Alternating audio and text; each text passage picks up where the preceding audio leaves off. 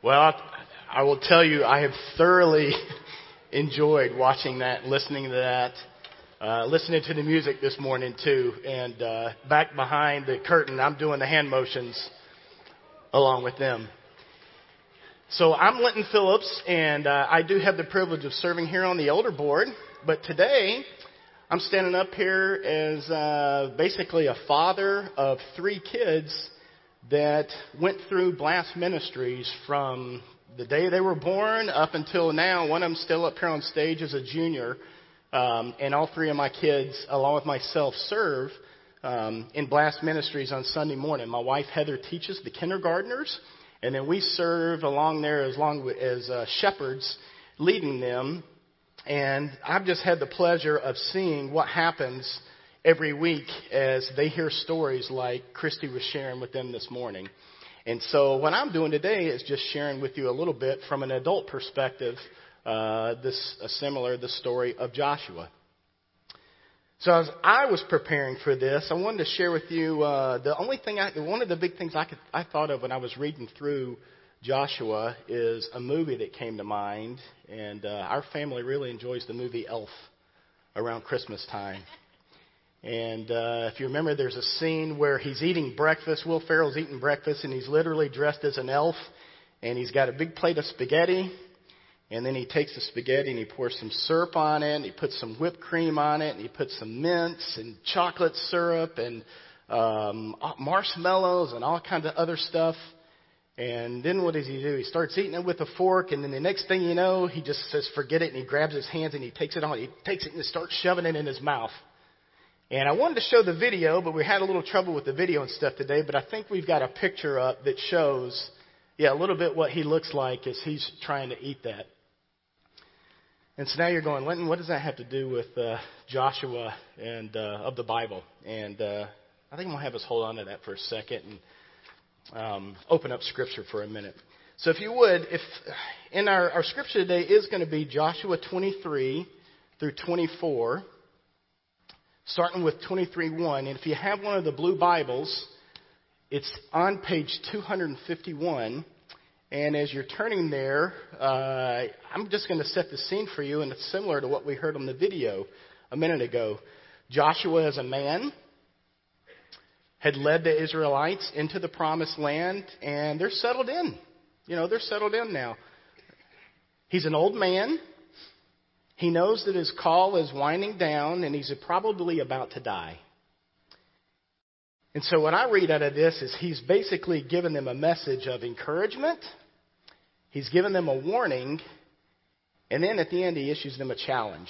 And that's what I want to discuss today. Basically, hey, what should they be doing now? They're settled into the Promised Land. So let's read Joshua 23 verses 1 to 5.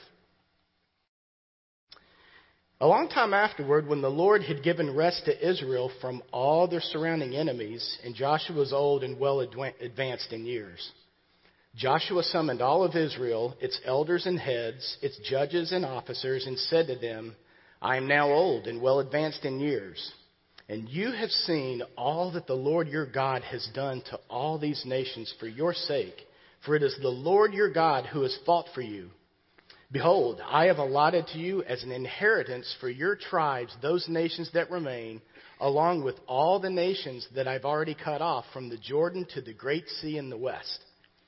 The Lord your God will push them back before you and drive them out of your sight, and then you shall possess their land, just as the Lord your God promised you.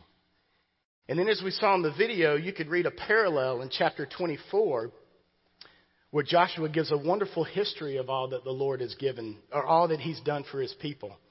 He gave specifics on how God was involved with Abraham, Isaac, Jacob, Esau, Moses, Aaron. God led them through the exit from Egypt, the chase through the Red Sea. As they wandered in the wilderness, he was still with them. He lists the people that God conquered for them. And then finally, in verse 13, there's one other thing I wanted to read to you. It says, this is from God. I gave you a land on which you had not even labored, in cities you had not built, and you dwell in them. You eat the fruit of vineyards and olive orchards that you did not plant. Now, you could look at that and go, man, how inspiring could that have been? Joshua's leaving, and he's still sitting there, and he's telling them, listen, gang, all this stuff you've been through, it's not about you. It's been how I, Yahweh, as the Lord, brought you through all of this. I gave you protection. I provided for you. I did all of this for you. And I would hope that would be an encouragement to the people that God has taken them through that history. So then I ask for us, do you ever stop and do that? Do you ever take the time to see what God has done for you? What's He protected you from? What's He taken you through? I know I can think of specific times that God has led me through many things. He sustained me. Now, I can look back and look at all the things in the Bible, starting with the cross of what Christ did for me, but I can also make it personal. I can see personal markers in my life where I was saved when I was 6 years old, how God provided me a lovely wife, the hard times through the death of my father, through infertility that Heather and I dealt with. God sustained us and brought us through that. We didn't know if we were going to have kids or not, yet He provided and gave us 3 wonderful kids. Those are markers that I can remember that God brought me through. You know, and I'm going to encourage you to do this too. Just like Joshua encouraged his people, there are times when we need to sit back and say, hey, it's not about me. It's what has God sustained me through? What has He brought me through? So I encourage you to do that. Just as He led His people, it's important for us to do that. And then let's move on. Let's look at what the warning that He provided that Joshua said after that. And we can find that in chapter 23, verses 6 to 7. And then I'm going to skip down verses 11 to 13. Therefore, be very strong to keep and do all that is written in the book of the law of Moses, turning aside from it neither to the right hand nor to the left, that you may not mix with these nations remaining among you, or making mention of the gods, or swear by them, or serve them, or bow down to them. In verse 11. Be very careful, therefore, to love the Lord your God. For if you turn back and cling to the remnant of these nations remaining among you, and make marriages with them, so that you associate them and they with you, know for certain that the Lord your God will no longer drive out these nations before you, but they shall be a snare and a trap for you, a whip on your sides, and thorns in your eyes, until you perish from off this good ground that the Lord your God has given you. So right after his encouragement, he gives them a warning.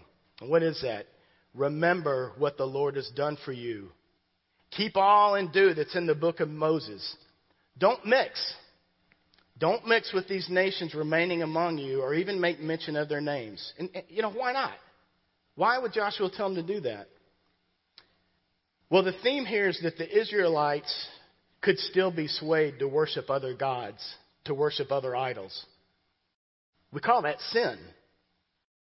Remember, God had already said through Moses, thou shalt have no other gods before me.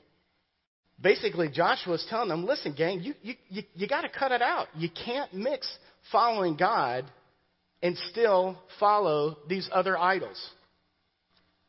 And as history tells us, can't we look back and see that every time they did that, quite honestly, when they ignored the charge, that's where they sinned and that's where they ran into trouble.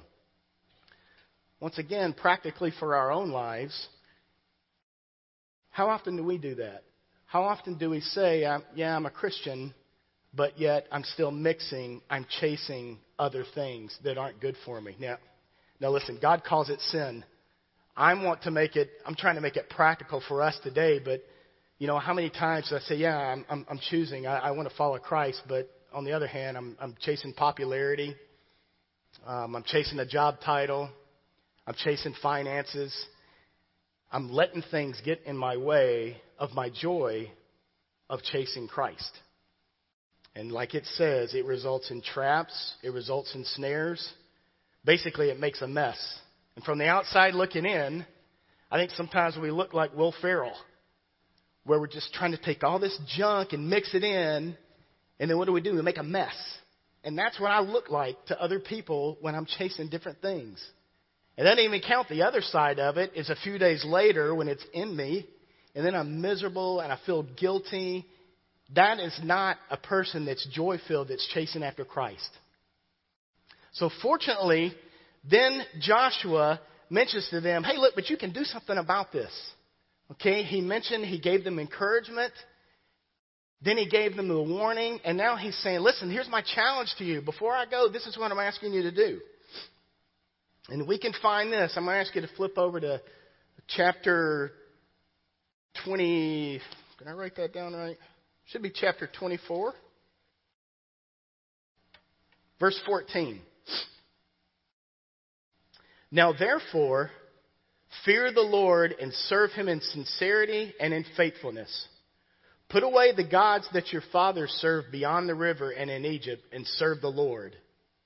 And if it is evil in your eyes to serve the Lord, choose this day whom you will serve, whether the gods your fathers served in the region beyond the river, or the gods of the Amorites in whose land you dwell.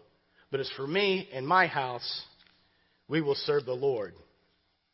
So here's the challenge he gave me. He said, hey, listen, choose. He's telling them now, quit messing around with this. Gang, look what our God's brought us through. And we still have people now that are playing games with this. Don't do that. Make a decision. Don't mix. Choose one way or the other. Either choose to follow Yahweh God or choose these other guys, but quit mixing the two. That's what he left them with. Be intentional. And then he challenged them, hey, I did. My family, we will serve the Lord. So in Joshua's time, they had to choose between Yahweh and God and idols. Now in our day, we have a choice between Jesus and the world. Yahweh, God, in his plan, sent his son, Jesus, to save us from our sins. Now another difference we have between the Israelites of old and us here in the New Testament is we have a chance to have a personal relationship with Christ. And he's also given us the indwelling of the Holy Spirit to help guide us in the choices that we make. You know, this is what we teach every Sunday morning to the kids with Blast Ministry. We call them to choose to follow Jesus, as you heard Christy talk about, and we use the curriculum, the Gospel Project. It includes stories from the Bible. It gives an overall theme that basically said, there's a God up in heaven that loves you. There's sin that separates us from God. And then we discuss that because of that separation, God sent his son, Jesus Christ, as a atonement, or he gave up his life for our sin so that one day we can have fellowship back with God. And the stories we share may be a little different for a child as they get a little older, 2nd grade, 3rd grade, 4th grade, 5th grade. And it may be a little different here. It's down to their level. But it's the same story, and it's clear that you can't mix following Jesus with following the world, chasing idols. And that would include putting your own dreams, your own plans that are not God ordained in front of him. Like I said, you get trapped, you get ensnared, and your life will reflect it. You got to choose to be intentional, to follow Christ and lead the desires of this world. Now, some of you may already be a Christian, and you're saying, Linton, I've already made that choice. I'm a Christ follower. And that's great, but maybe sometimes you're like me, and you still need to reflect back on this message and go, okay, what are the little things in life that are still ensnaring me from a day-to-day standpoint? Or what are the things where maybe because of my own apathy, I'm letting things get in that are affecting me choosing to follow Christ as well on a daily basis? What are the places where I'm not being intentional with that? I still have to do this often. And I've thought about it too. I've got 3 kids, I told you earlier, and 2 of them are about to be seniors in high school. And we took the last few weeks of their spring break and went and visited some college campuses. And it dawned on me, and I started preaching to them a little bit, going, Austin, Ashley, it's a year from now, you're going to be going to these colleges, and you're not going to have mom and dad following you around going, get up, go to school, go to church, read your Bible. Are there any boys going to be at that party, or any girls going to be there? Are they going to be drinking? Anything like that. You don't have your dad and mom as your Holy Spirit to stay on you. So you know what you need to remember? You got to remember, you're a child of the one true King, Remember, be encouraged. God has brought you here. Remember the markers that brought you here. The next thing, don't mix. Chase after Christ. Don't mix all this other stuff that could bog you down while you're here in college. Chase after Him. And finally, choose. Choose to follow Him. Be intentional every day. If you don't, it's going to get messy. You're going to be in a mess, and it's going to be bad. And then some of you may be here today, and you're just visiting, or, we're glad you're here, and maybe you're going, I don't even know what you're talking about. I don't understand what it means to be a Christ follower. And that's okay, too. That's the part I want to share with you. The same thing as we talk to the kids, the story's the same for you. There's a God in heaven that loves you. He's not given up on you. But because of our sin in our lives, we're separated from Him. But in His wisdom, He sent His Son to die for you. And all you have to do is pray to Him and accept Him today. Now, sometimes in church, we make it a little complicated, but it's not that complicated. All you do is you say a prayer that's something like this. It says, God, I realize I'm a sinner. I confess that and I ask for forgiveness. Because of that sin, I know that I'm separated from you, and I realize you've paid for my sin, and I'm thankful for that. And I want you to come in and be the Lord of my life today. And that's my challenge for you. Choose. Be intentional. Choose Christ. That was the message from Joshua.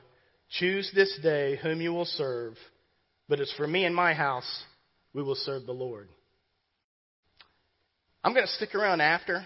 If there's anything that's pricked your heart today, I'm going to be up here at the front. There'll be other people up here, but I'd love the opportunity to talk to you about this a little further today. Let's pray. Lord, thank you for the chance just to worship you today with the kids.